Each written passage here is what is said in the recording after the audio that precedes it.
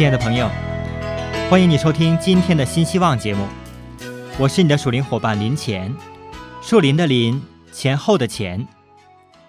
毫无疑问的，罪是全人类共同的病，每一个人都受到罪的影响。那么怎么会这样呢？因为人类的老祖宗亚当和夏娃犯了罪，结果他们的后裔，也就是所有的人类都出生在罪里面，都受到罪的影响。圣经告诉我们，这已经是一个成定局的事实，所以我们要面对的问题不是有没有罪，而是怎么能够避免罪对我们的影响，就是怎么可以避免罪的审判呢？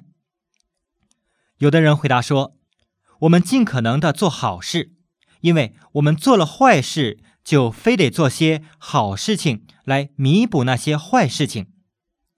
也有的人回答说，不管做什么事情，只要诚诚恳恳去做就可以了。还有的人说，别惹麻烦就得了。亲爱的朋友，这些答案真的可以解决受审判的问题吗？很可惜，他们都不能解决受审判的问题。这些问题只碰到了问题表面的征兆，并没有碰到问题的根源，还是摆脱不了人犯罪的事实。要解决人犯罪的问题，只可以在圣经里面找到。使徒保罗写信给罗马基督徒的时候，他说圣灵的默示，表示只有一个方法能够解决人犯罪的问题，那就是上帝使人称义。今天我要根据这段经文和你来分享上帝使人称义的三个事实。这三方面的事实分别是人不可夸口，外邦人包括在内，以及更坚固律法。朋友，现在就请你翻开罗马书第3章27到31节。罗马书第3章27到31节，我们一边看经文，一边来思想这三个事实。第一个事实是，上帝使人称义，人不可夸口。在27节里面，首先讲到这个问题，既是这样，哪里能夸口呢？接着又回答说，没有可夸的了。也就是说，我们不走那条让人夸口的路，因为立功就是人的好行为，叫人产生自夸，不是吗？人常常用自己的好行为来夸口，很自豪地数算自己一连串的成就。可是罗马书第3章27节说，没有可夸的了。因为上帝使人称义，不是凭着行律法，乃是凭着人相信耶稣。很明显的，信心和好行为之间有很大的差别。好行为是个人努力的结果，信心却从上帝而来。所以对上帝有信心的人，不会夸耀自己做了多少好事，反而会谦卑地把自己的生命建立在信靠上帝。由此可见，我们的信心是从上帝而来的。遵守诫命本来是没有错的，假如我们用爱上帝的态度来顺从他，遵照他的律法生活，那也是对的。可是要靠行为来称义，那就错了。因为信靠耶稣远远超过依靠自己的行为，所以我们根本没有什么可夸口的，也没有什么值得骄傲的，只有把荣耀归给那使人称义的上帝。第二个事实是，上帝使人称义，也包括外邦人在内。在这段经文里，使徒保罗很清楚地说明，上帝是每个人的上帝，他不单单是犹太人的上帝，也是外邦人的上帝。上帝是宇宙万有的神。从圣经的记载，我们晓得上帝拣选犹太人，向犹太人启示他自己，这是千真万确的事实。可是向犹太人启示他自己，并不表示上帝只是犹太人的神。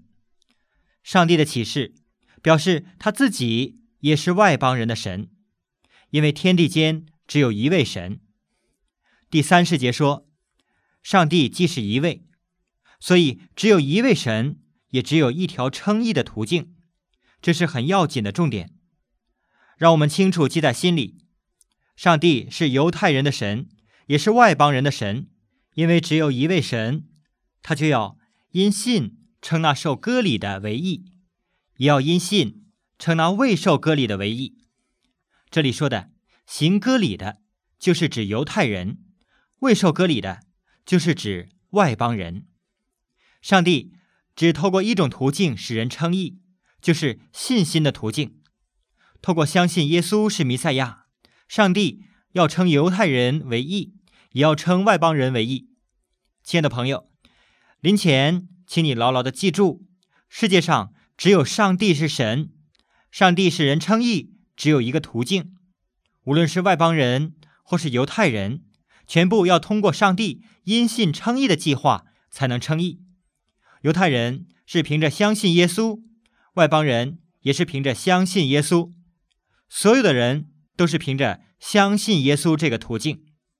感谢神，因为他使外邦人同样可以因信称义。第3个事实是，上帝使人称义，更是兼顾律法。现在我们来思想，上帝使人称义和律法之间的关系。律法也是上帝颁布的，自然也有颁布律法的目的。那么它是什么目的呢？犹太人以为律法是上帝给他们特别的恩典，可是从圣经全部的启示来看，上帝颁布律法的目的，为了叫人知道自己的亏欠，知道自己的不足。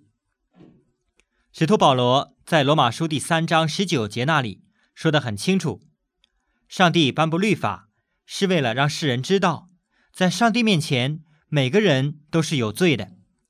直到现在，这个颁布律法让人知罪的目的并没有消失，也没有减弱，仍然是存在的。有了律法，就显出那些我们达不到上帝的标准的地方，这就是上帝赐下律法的理由。同时，上帝借着律法显示他的圣洁，所以律法反映出一位圣洁的神。亲爱的朋友，律法把上帝的圣洁向人显示，他的圣洁实在超过我们想象的圣洁。上帝圣洁的标准，任何人都没有办法凭着自己的努力去达到。从犹太人所经历的，我们可以看出，人要凭自己的好行为称义，全都是徒劳无功的。当律法的目的被解开之后，在第31节，使徒保罗提出这样的问题：这样说来，我们有了信靠耶稣称义的途径，就需要废掉律法吗？绝对不是，倒是为了巩固律法。律法宣判我们的死罪，只有信靠耶稣基督才能够解除我们的罪，进一步解除我们死亡的宣判，使我们免于灭亡。信心坚固律法，因为它指出了我们不能够靠自己的好行为在上帝面前称义。事实上，从起初上帝就定义要我们因信靠他称义，但是为了要让我们能够理解信靠他是称义的唯一途径，就必须先颁布律法，让所有的人，包括犹太人和外邦人都能够理解什么是上帝的圣洁，也就是称义的标准。同时也让人理解，靠自己的好行为无法达到上帝的圣洁，自然也称不上称义。这就是律法的目的。上帝使人借着信心称义，不是废掉律法，而是更加坚固律法。分享到这里，让林前和你回顾一下今天所讲的上帝使人称义的3个事实。第一，只有上帝使人称义，没有人能够靠行为来夸口。第二，外邦人也包括在上帝使人称义的计划之内。第三，上帝使人称义更坚固律法。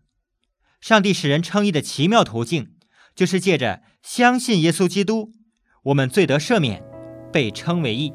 耶和华是爱，让我安歇青潮溪水边，神领我行查心中的幽暗，共同度每一天。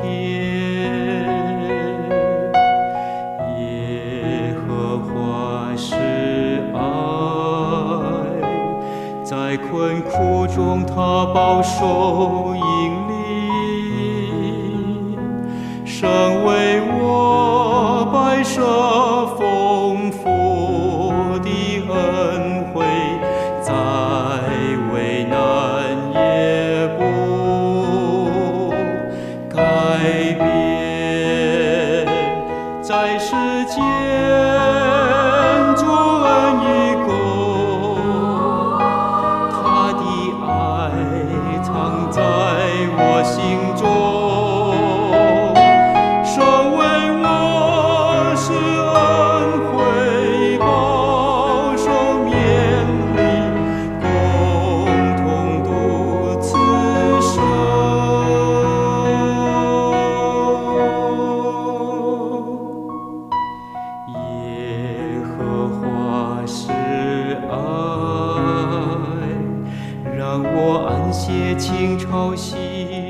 你正在听到的是由环球电台播出的新希望节目，今天就分享到这里，我是林乾，愿上帝赐福